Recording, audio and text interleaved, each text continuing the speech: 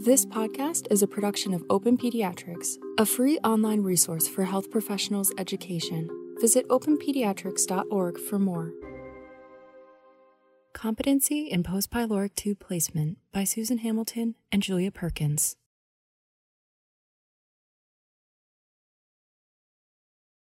Introduction. I'm going to place this patient's tube post-pylorically. Post-pyloric placement needs to be done under controlled situation and only by trained personnel. You would make policies in your institution and use the resources that you have for placing a tube into the post-pyloric position. Indications.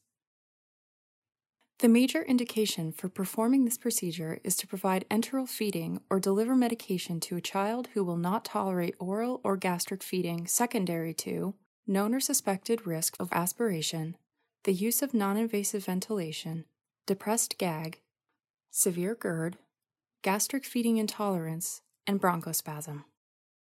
Contraindications. Absolute contraindications that would prompt healthcare providers to refrain from this procedure include active GI bleeding and nasal, facial, or basilar skull fractures. Exercise caution in performing this procedure in patients receiving anticoagulant therapy and in patients that have a bleeding disorder or thrombocytopenia with platelet counts of less than 50,000. Exclusion criteria requiring further consideration includes neonates less than 32 weeks post-menstrual age and or less than 1.5 kilograms, patients at high risk for gut ischemia or radiographic evidence of necrotizing enterocolitis, patients who are status post-major anoxic injury with renal and liver dysfunction, intestinal obstruction, suspected intestinal graft versus host disease, a history of esophageal atresia, and patients with multiple previous failed attempts of placement on the floor. Equipment. You will need the following equipment to perform the procedure: styleted feeding tube, syringe, lubricant, tape, stethoscope, sharps container, clear adhesive dressing, a marker, hydrocolloid dressing, and sterile water. Procedure. The first thing that we want to do in order to place a tube is to actually make the measurements. I'm going to use the styleted feeding tube. If I was only going to the stomach, I would start with my measurement of nose to ear, in ear to xiphoid, and that measurement would be for stomach placement. These tubes actually have markings on them with numbers, but if you're going to be putting this tube in for long term, a marking with a marker that's indelible would be the best thing to do. So I'm going to put a mark right there. That will be a 1 for stomach placement. The next measurement would be to take the tube and measure from the mid-xiphoid to the mid-axillary line. That would help to get the tube across the pylorus and into the first part of the duodenum.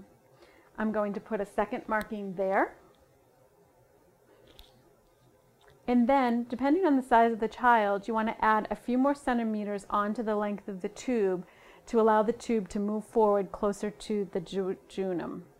To approximate the jejunal or third marking from the duodenal or second marking, add the following centimeters: 5 to 7 centimeters for newborns, 7 to 10 centimeters for 1 to 4 years of age, and 10 centimeters for greater than 4 years. If the patient has sensitive skin, consider placing Duoderm on the cheek prior to tube placement. Once the tube is all set, you'll prepare your patient for tube placement, you'll lubricate your tube, and get ready for insertion. Point of clarification. Flush the tube with water through the stylet port prior to inserting it into the patient. This will activate the internal powdered lubricant, making removal of the stylet easier. I'm now ready to place the tube. I'm going to get the patient into a position of comfort. I'm going to lubricate the tube, and I'm going to attach a syringe to the end of the tube because I'm going to use air to help move the tube once I get past the stomach marking. The first marking I'm going to go to is the stomach marking. At that point, I'm going to stop, confirm placement. Once the patient is ready, I'm going ahead and start to place the tube. If If the patient starts to have coughing at this point that they can't stop and they appear distressed, immediately pull out the tube and allow the patient to recover. Excessive coughing can be a sign that the tube is actually heading into the lung instead of the stomach. I'm going to assure that the patient's not coughing or having any respiratory distress. At the first marking, I'm going to place the patient down on the right side to facilitate gravity movement of the tube past the stomach through the pyloric sphincter. To advance the tube past the stomach, a bolus of air is used to try to open the pyloric sphincter and move the tube along. It's kind of a feel situation that you will feel a give in the tube once you've gotten it past the stomach. So at the same time, you want to advance the tube and push the bolus of air to blow open the sphincter. The tube should begin to move easily if you've actually gotten past the stomach. You can continue to move with the bolus of air, the tube to the final marking at the number 3. Once you've gotten the tube to the desired position, you want to do 2 more things to help confirm placement. I'm actually going to have Kate help hold the tube here so that I don't lose the tube while I'm doing this. So if Kate holds that secure, 2 ways that you want to check. The first one is to get a positive snap.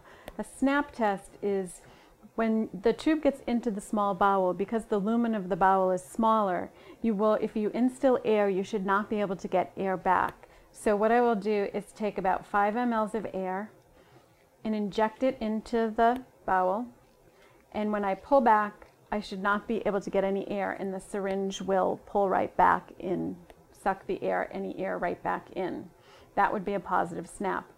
Clinical Pearl. If the snap test is not positive, gently pull the tube back to the first or gastric mark and repeat the steps until a positive snap is elicited.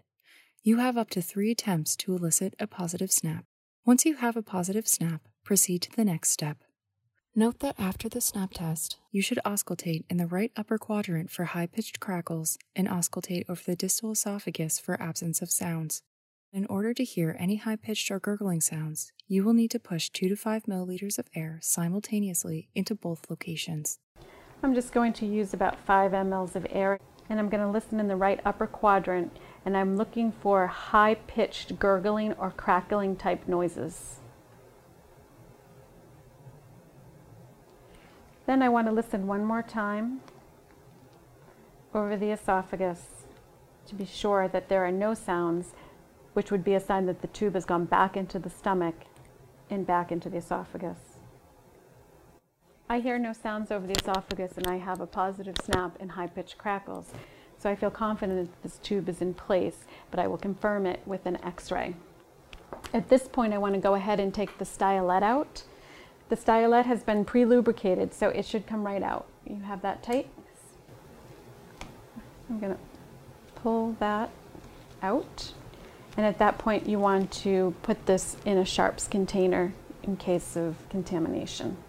Never put the stylet back in once it's been taken out due to the risk of perforation of the bowel.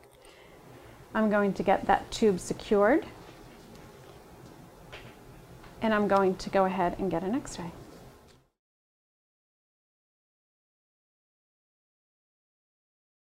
Point of clarification.